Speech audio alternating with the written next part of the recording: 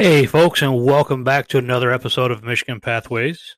I'm your host, John. And wow, anybody here in the southeastern part of Michigan and stuff, the weather across most of the region has just been brutal. And our hearts and prayers go out to those that were affected by the hurricanes down there in the South, in Louisiana. I couldn't imagine living life through that. It's just so devastating, and my heart goes out to the people who live and continue to live in those areas. And then also back up north here to the Boundary Waters along the North Country Trail, the Isle Royale. A lot of wildfires. We got all the wildfires out west, but to have something so close to us, we just have to take time and kind of consider, what we're walking into as far as our plans, because all of the permits in that area, from my understanding, are just they've been canceled. If you got anything, I know two gentlemen that were getting ready to go to do the Superior hiking trail there, and all their permits were canceled. They were starting from the north and coming down. All their stuff was canceled, so they have to relook at it another time. Hopefully, they said this year, but they're not really sure 100%. But that's just one of those things that we have to look for when we're planning out our trips.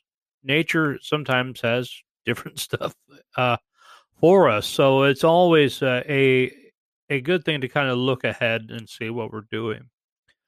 But that also goes into today's show. Today's show, we kind of look at a lost hiker and what do we do when we get lost?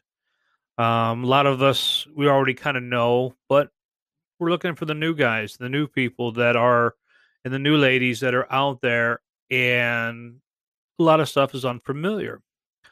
Also, we'll be covering widowmakers and what are they and how should we identify them? Because with all the weather that we've had going on, widowmakers is the very first thing we should be looking at when we get to our site. So, first things first, you're a lost hiker. What do we do? Well, case scenario, let's say you're out and about and you find a cutoff, a different path. And it's getting kind of late in the evening, but you still kind of brave it and you go out and you take your pictures on this overview and you start heading back because you know you got to get to wherever you're camping, if it's a reserve site or if it's, getting to the point where am I at? It's a common thing. A lot of us innocently get turned around and it's very easy to do. I ran into my first situation going out along the Pictured Rocks. I kind of went off on a cutoff a little bit. I'm like, where am I at? So I had to backtrack just a few steps and then I was right back on the trail.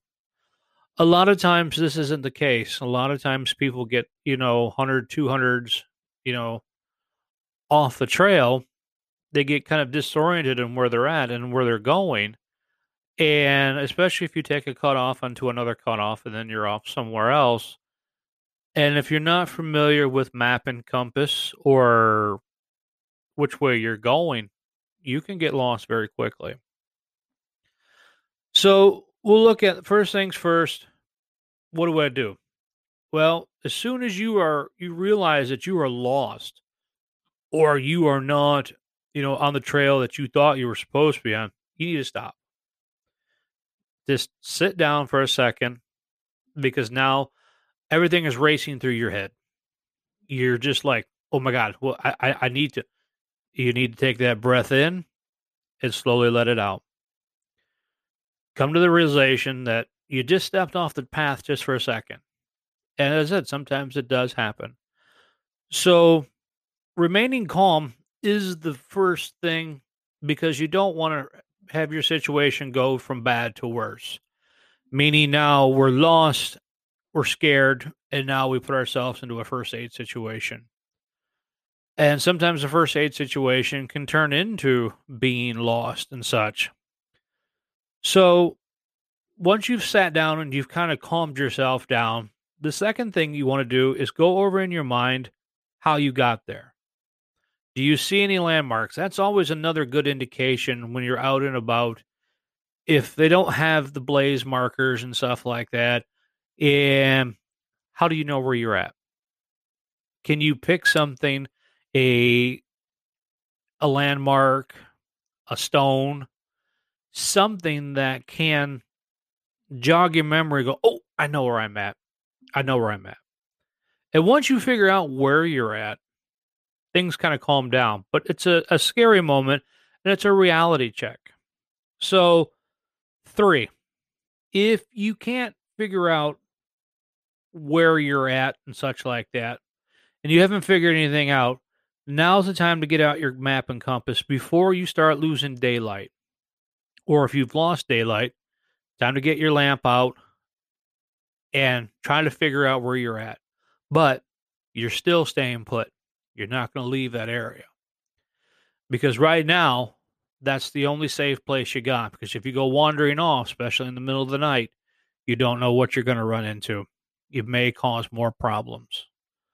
So, number four, once you've realized where you're at and such like that, and if you can safely, I should back all that, if you can safely get back to where you are at, or you can identify an area, then you should go.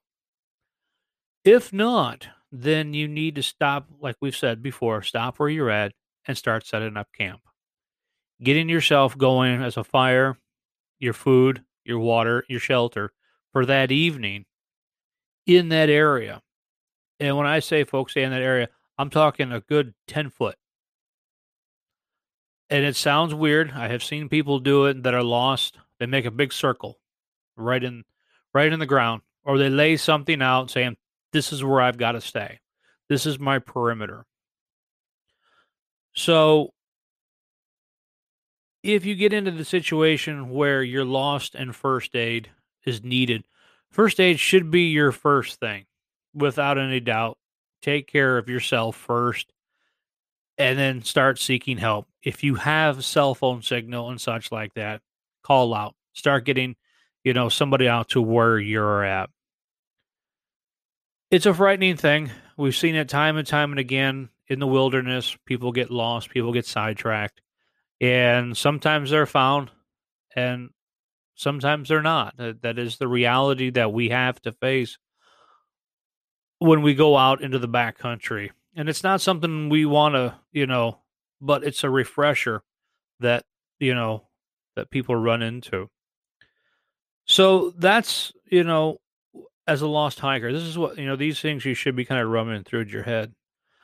So in the wildlife corner, we are going to look at widowmakers. And what is a widowmaker? Well, with all the strong winds and storms we've had and such like that, and you're out backpacking and you come up to the area where you want to sit down for the night, this is where I'm going to, camp out.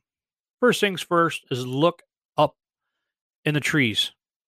Is there branches that are hanging over that have been broken away or have the potential of, well, that doesn't look very safe. I shouldn't be sitting here. Or is the tree not sturdy enough? Is there trees in the area that you could easily just go over and, push down real quick? I know sometimes that's not a very safe thing to do, but if you have the chance just to kind of knock something down real quick or kind of get it out of the area or find something else, I said within the area, by all means do it. So a widowmaker is just not something you want dropping on you. And especially if you're out hiking alone and nobody knows where you're at. That's the way. Good communication and such like that. Checking in with people every so often when you can to let them know that you're okay. So with that being said, folks, that kind of wraps it up today. So if you guys have anything, send it over to me. And once again, I thank you for tuning in.